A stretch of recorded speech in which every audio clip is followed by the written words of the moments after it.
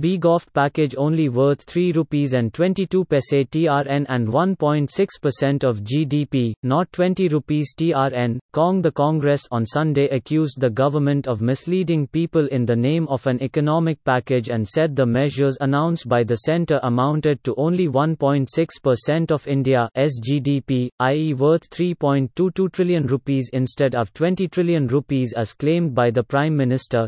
Congress senior spokesperson Anand Sharma said Prime Minister Narendra Modi must walk the talk and announce the measures required by giving money in the hands of the poor and small and medium enterprises to help reboot the economy.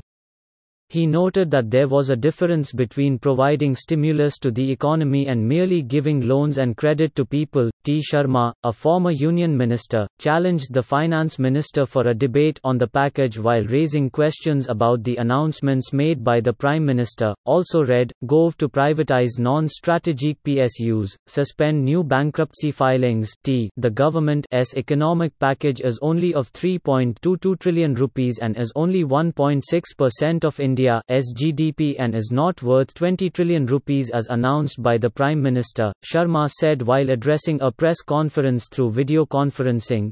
I am questioning the finance minister, disputing the announcement of Prime Minister and challenging the government to disprove me on the numbers given by me and am ready for a debate with the finance minister, he said. The Congress leader further said the finance minister should answer questions and not ask questions instead.